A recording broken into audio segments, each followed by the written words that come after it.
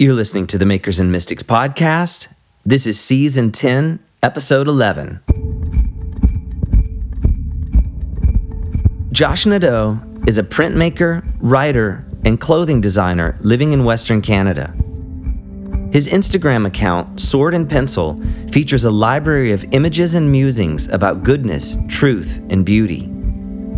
His work, both in word and in image, aims to offer solutions to disenchantment and acts as an antidote to Christian culture's rampant mediocrity. In this episode, Josh and I discuss the role of suffering in spiritual and creative development, the winding path to meaning, and the need to cultivate virtue in our everyday lives. Patrons of the podcast can enjoy an additional interview segment with Josh on learning to wait well and the temptation of idolatry. This is The Winding Path to Meaning with Josh Nadeau.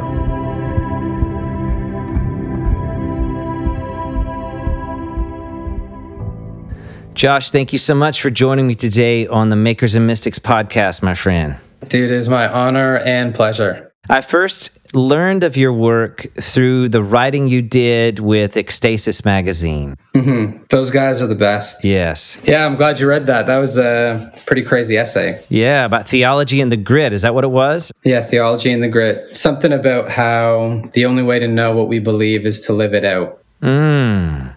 Come on with that. That reminds me of that Rilke quote that we've been passing around here lately. I don't know if you're familiar with it, but he talks about living the questions, being okay with existing in that unresolved space. And maybe one day we will live ourselves into the answers. I love that. It's the only way, man. I think that one of the things we sell ourselves short on is thinking that if we just know the theological answers, that will change our life. And then all it takes is, and it's always suffering, it just takes a little bit of suffering to topple over that house of cards. And if you can't live out the truth and go all the way down deep through all the mess of suffering, you'll never come out the other side with hope and love and peace at your core. Mm-hmm. And so Theology and the Grit, it was just an essay about, listen, if you cut out the mechanisms to avoid all suffering, you're also going to cut out that same mechanism that leads you to joy, that leads you to fullness. And it's only the people who are honest and vulnerable and authentic with life that get to that point. And so that's the only way to live. You just got to live in the most authentic way possible. Yes. So is that a bit about your own story then? Is that an aspiration of how you live your own life? Tell me some about how you arrived there. Yeah, so those things I think for me have come in waves. I initially had some of those thoughts just from a philosophical standpoint. When I was in university, trying to discern where I landed spiritually, religiously. I grew up in a Christian home, Christian church, catechized. We did Grudem systematic theology for family devotions, Berkhoff systematic theology. It was an intense time growing up. Wow, you were full on. Oh, yeah, man. By the time I was 12 years old, I was telling my wife the other day, I could have been, if I didn't try to be so cool, that annoying kid in Sunday school who literally knew everything. And so I was just reading a ton of stuff. And one thing that resonated with me, I was reading some stuff from Eastern religions, was just suffering is the most real thing we experience. There's no arguing with it. And I started parsing out, okay, how do we deal with suffering? Some people want to cut it out entirely. And what happens if you cut it out? Some people, the East, say you're a Buddhist, you want to take desire down so low that nothing bothers you. And I was both of those just are the worst answers I can imagine. So what does Christianity have to offer? And Christianity's answer is something like Jesus weeps with us when we weep. Right? He's this embodied answer to suffering. And even though we experience the death by 1,000 cuts, we also experience infinite joy.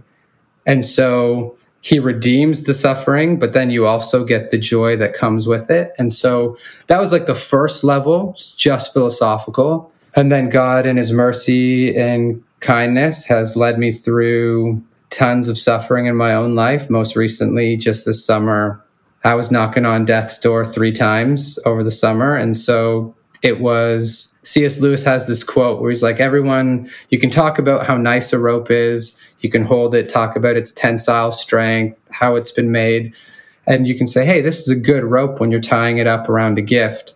But when you have to use that same rope to hang off the edge of a cliff, you better know what you believe. And yeah, God helped us hang off the edge of a cliff and climb back up. And so, yeah, it's a story. And so for me, there's like a counterfeit way to get through suffering that I think would have ruined me, my faith, my wife, my community.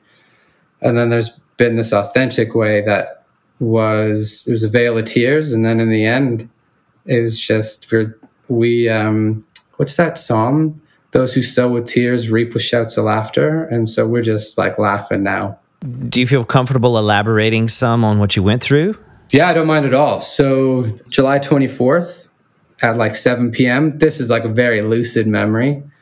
My wife and I were hanging out and I just started coughing up blood. And so I coughed up about 600 milliliters that night, got rushed to Emerge. And then over the next few days, I was like, there's just tubes in my throat. And then over that week, I had another episode, coughed up another 800 milliliters of blood. This is all coming from my lungs. And then I had one more episode where I coughed up about 500 or 600 again. And there's like little spit ups of like 100 in between. So over a week, I coughed up about 2 liters of blood, almost half the blood in my body, and just came out of nowhere. And so like the doctors don't really know what it was. At its base level, it was a kind of an aneurysm, 3 massive, it's a hemoptysis is what it's called. And it just like threw our world upside down. Like I'm a super healthy dude, work out a bunch of times a week, eat super healthy.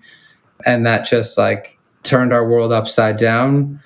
We went through the valley of the shadow of death and we just had people with us. God, Jesus remained ever steadfast. There are moments, man, I was driving home from the gym this morning and the vision was the exact same road that my wife drove when she rushed me to the hospital. And I was thinking to myself, I was like, hey, this is 2.5 months later. Like, God, you got us through again, which is just a miracle. And so that was, I mean, without getting super deep into like the darkness and terror of that. Sure. That was just another experience where somehow God and his faithfulness, I mean, it didn't change how hard it was and how scary it was and the tears that we cried and like, but God, Jesus being present with us is this redemptive act that revolutionizes how I view my life, how I view suffering, because a Savior who suffers with me is a very different answer than, hey, Josh, like, let's reduce your love of your wife to 0. And then suffering won't bother you. Or let's pretend this doesn't hurt. Maybe like, well, it's very hard to pretend it doesn't hurt when you're coughing up half the juice that's in your body. And so like, that was an embodied realization of, hey, this is the Christianity I believe. And it got me through the darkest things I can imagine. It seems that your faith and your theology is more than a philosophy, more than an idea, but it's an embodied way of life for you. And it seems that it's also something that informs the art that you make, the prints that you design, and everything you do. So Totally. Has that always been the case? Has your artistry and your faith always been one and the same in your life? No, both of the things were like a learning experience. And so I think like most things in life, we find something that we desire to do, like we latch onto it. And then if we're diligent enough to stay faithful, we often have to cultivate calling and passion and what this actually is. And so I tell this to people all the time. If you fall in love with like art in general and none of it is Christian, just be okay, because beauty will take you back to the source. So when I was growing up, I just fell in love with literature, fell in love with poetry, fell in love with all art. And I would write stories, I would draw pictures, and just none of them were Christian at one level. And then at this deeper level that I couldn't articulate, it was the most Christian stuff imaginable, right? I was falling in love with language. And then it led me back to like, hey, here's the source of all literature. Treat the Bible not as like this mystical book of catchphrases, but as like meditation literature. I was falling in love with poetry and artists, and I was doing my own stuff. So that was a cultivated thing. And then separate from that, like I said, I grew up in this very intellectual space where who you were was what you thought. And that just started falling apart for me when I recognized, hey, tons of us think the right things and we're all living a bit like jackasses. And something's got to give, right? Like going through like high school and university, be like, hey, you should be good and moral and virtuous. And here we were doing horrible things to each other, saying horrible things, participating in horrible things. I said to myself, this way of life is not working. I'm more than what I think. I am what I do. And I am who I am, to quote the creator of the universe. And so to process that became, if I am what I do, that has to find a source. Everything I do is an expression of who I am from like an ontological being perspective. And so then I had to process, who does God say I am? And then how do I participate in those realities in a tangible, embodied perspective? So I can say, hey, it's really good to do your devotions. And if I never do them, it doesn't matter. So if I'm not participating in spiritual rhythms, it doesn't matter how much I know it's good. I got to do it because that's who I really am. And then the intersection of art and that embodied thing for me became this expression where I love the academy and I love philosophy. Like I just went on a riff on why total depravity doesn't make philosophical sense. I could just, at the drop of a hat, get super intellectual. But what always matters to me is the Tuesday morning single mom who listens to something I say or reads something I write or looks at the art that I'm doing and says, this matters to how I actually live my life. This changes the embodied reality of what I participate in, what I find myself drawn to. And so once those things intersected, then it became just a time of cultivating and unfolding what that began to look like in a space. And that's just been a joy and a journey. It's beautiful. So many things you said stand out to me. I love what you said earlier, that beauty will take you back to the source. And I love as well, you said, you were creating this art that wasn't necessarily Christian in nature, but yet at the same time, it inherently was carrying the reality of the Christian truth. Yeah. That's something that is at the core of the Makers and Mystics ethos, is that all art is inherently spiritual. Yeah. And all healthy spirituality will be expressed through the creative. And there's just this intersection there that sometimes meaning comes later, or sometimes the understanding comes later, and sometimes we're in the flow and don't even realize we're in the flow until later our minds catch up with where our spirit was leading. Yes, bro. And so I define myself less as a true artist because I have a very narrow definition of a true artist. And what you just said is the most artist thing. Every artist I know says the same thing. I think of art primarily as prophetic. There's a thing going on in your soul where your soul is so deep, if you're an artist, where you're so deeply connected to the creator and his impulse that you begin articulating through your medium the secrets that are like unutterable. And then someone like me comes around who's primarily like a writer, philosopher, and I love art. Like I draw all day, every day. And I come around and be like, hey, what you did there has meaning. Like, do you understand? Like my wife is a true artist. If she doesn't paint, she dies. And I'll be like, hey, why did you use that color there? Why did you do this? Why did you put this contrast? And she'll say, I don't know. I felt it. And I'll be like, well, it reminds me of this idea. And like, I think there's this beautiful thing about an artist community where an artist, like you said, meaning tends to come later, because when you start plumbing the depths of the infinity of God's beauty, lots of it can't be articulated by one person. You need a community to start drawing meaning out. And then what happens is someone writes about it and they're like, well, you have another person who responds and says, what if it's this? And what if it's this? And as a community, we start drawing out these aspects of God's beauty that you, as a musician or someone who's a poet or someone who's an art, like a painter, they're just deeply connected to the source and doing, like you said, that great spiritual work of taking the mysteries of God and putting them into a thing that humans can consume and be overwhelmed by and then get mesmerized by. And so I love that, man. That is I love it when I get to talk to a true artist, because you just say the most real things that very few people feel to the same capacity. And that is such a rare gift. Mm-hmm. Well, I'm really interested in the winding path of arriving at meaning. And I love the phrase you used earlier where you talked about the embodied reality. You know, you want these things to flesh themselves out with the single mother on the Tuesday morning, I think was what you said. You know, but there's this winding path that allows us to get there intuitively, that we don't have to pressure our art. We don't have to put pressure on our work to clinch the deal, so to speak. We don't have to clamp it down.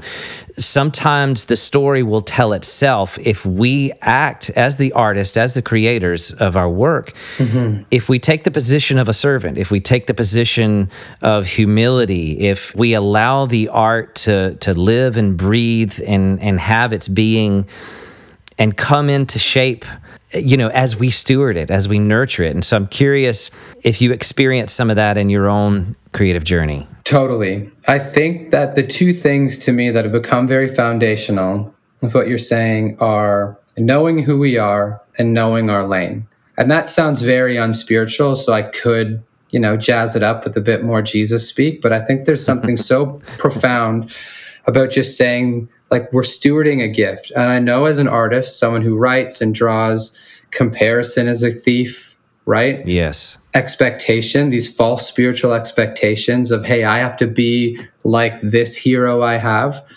Dude, when I have these depressive episodes that come, and at the darkest point of one, a trigger would be something as small as listening to Bob Dylan and just being like, I'll never write a poem this good. And I'm just off in the abyss, like, oh my gosh. And so there's these comparative things. Like you said, God has given us a gift. It's knowing who we are. He's given us a voice. And then he's given us good work to do. And as artists, to be like, well, I know my lane. And if I'm faithful with the talents God has given me, they'll multiply. But if out of fear of failure, out of comparison, out of false expectations, I bury those talents, I am robbing the world of levels of beauty that they won't get to experience. So good. Yeah, the revolution is something like, I know who I am, who Jesus has made me to be, and I know what Jesus has called me to do, and that has to be enough. Yes. Because if it isn't, then we have to start asking, why isn't it? Do I need the praise of men to succeed as an artist? You know what I mean? Do I need to? And then all sorts of those dark things that we can start to embody our theology around. Who am I really? They pop up.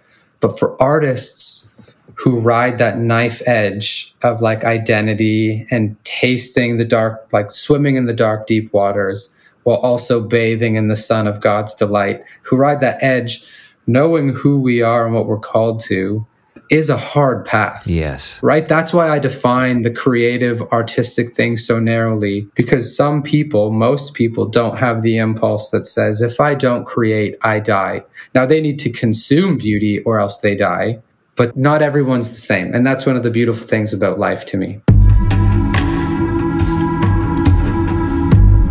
I want to lean into what you talked about a few minutes ago about that dark night of the soul place, about that depressive experience, because I think many artists, myself included, you know, we've had those seasons of our lives where everything is viewed through a lens of grays. I think how we handle the narratives that run through our minds is vital. And one of the threads that we're talking about this season, as we're talking about restoration for the heart of the artist, is restoring the narratives we believe.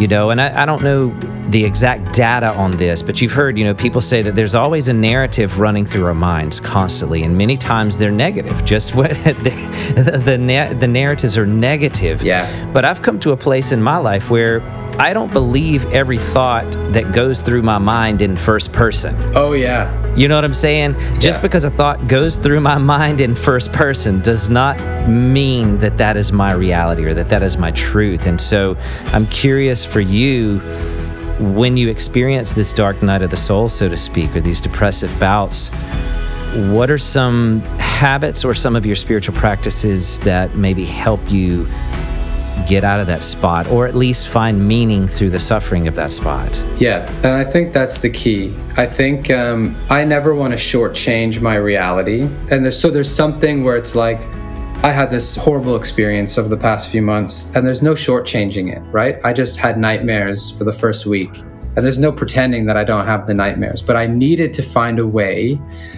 that allowed me to press into the goodness, truth, and beauty of my life rather than check out, right? So there's a way of looking at life when something horrible happens, when we end up in those dark spaces, that says, life is, like, quote Psalm 88, life is darkness, darkness is my only ally, end of the story.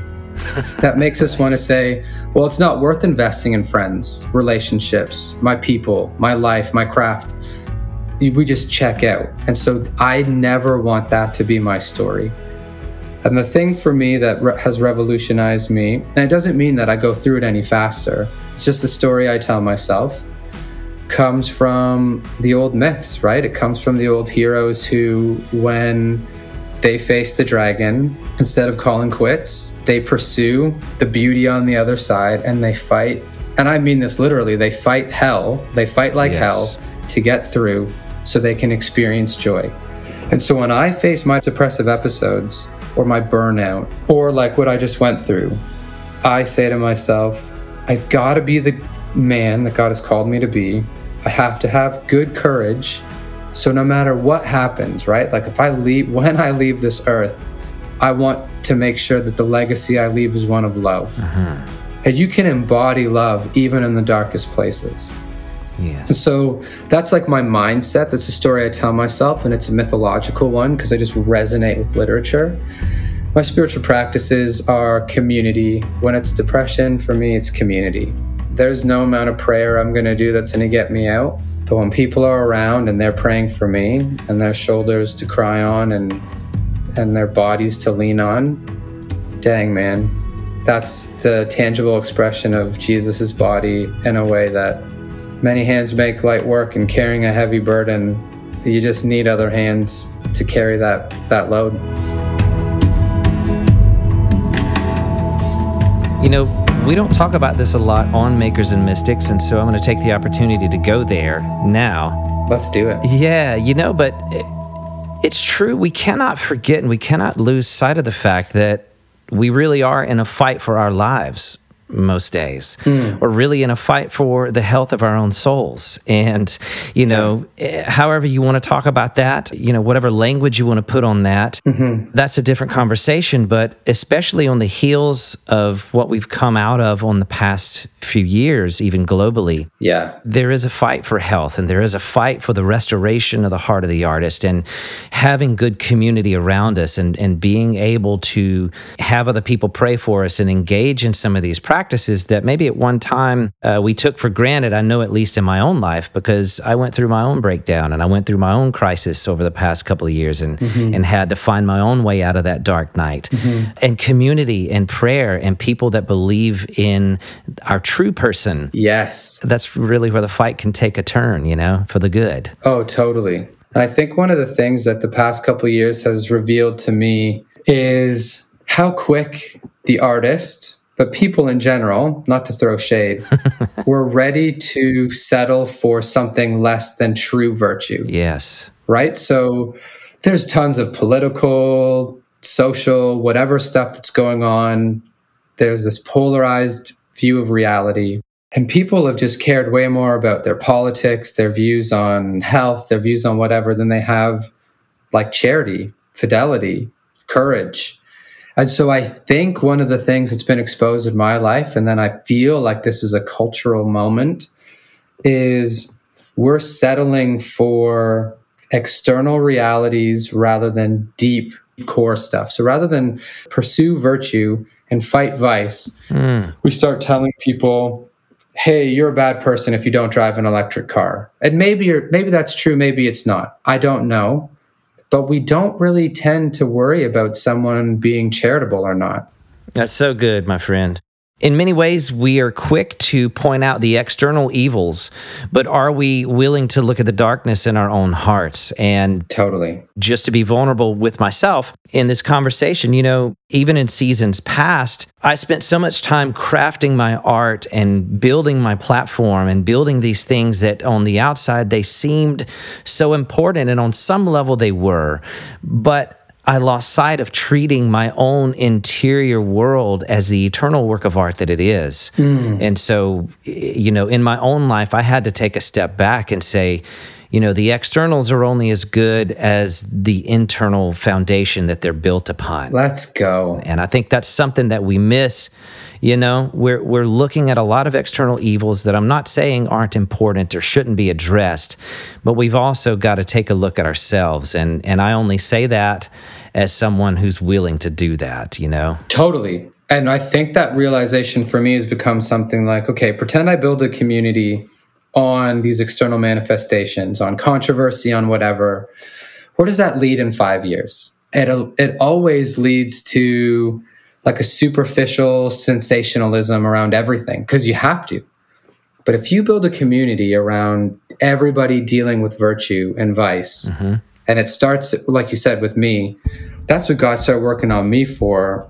I'm fortunate with social media stuff where I'm very disinterested in things like this. But in my own personal life, there's just things God is drawing out of me where he's like, Josh, you want to build a community of love, but like, where's your unconditional love at? There's a lot of bitterness and resentment and anger that just flies off the handle. So before you're going out and talking about this, let's start on the heart work. And that's where most of my art comes from, is like this deep stuff of I'm doing the deepest heart work I can. And I just told myself, hey, I'll be honest with it because most people aren't. So I'll put it out there and be like, hey, this sucks. It sucks fighting anger. Because it feels so good to lose your mind at someone. But then where does that lead you, right? Yeah, right. That uncreates you. That destroys the work of art, like you just said, that God has created you to be. Yes. And that's what I'm starting to meditate on more and more these days, is that our character and the virtue that I hope to embody in my own life, that is the eternal work of art. That when my days are finished, what is this legacy that I'm leaving behind? And so, I know that our mistakes and those things don't have to be the legacy. They're the building blocks, and our failures can actually be our best friends if we let them train us and lead us forward. Let's go. Josh, thank you so much, man, for joining me on Makers and Mystics today. This has been a thoroughly rich conversation, and I hope it is not the last one we have together. Dude, this was amazing. Love you. Love what you guys are up to. And I got to catch up on my podcast now. I mean, I'm feeling it. I got goosebumps a bit. This is so great. Deep resonance. And thank you for listening to the Makers and Mystics podcast. This episode was produced by me, Stephen Roach, with music provided by Sean Williams. If you've been inspired by this podcast and want to help us continue the work of championing conversations on art, faith, and culture, please consider becoming a monthly patron at patreon.com/makersandmystics. You can also leave us a kind review on iTunes and give us a follow on Instagram at Makers and Mystics. We'll see you again next week, and until then, keep creating. The world needs your art.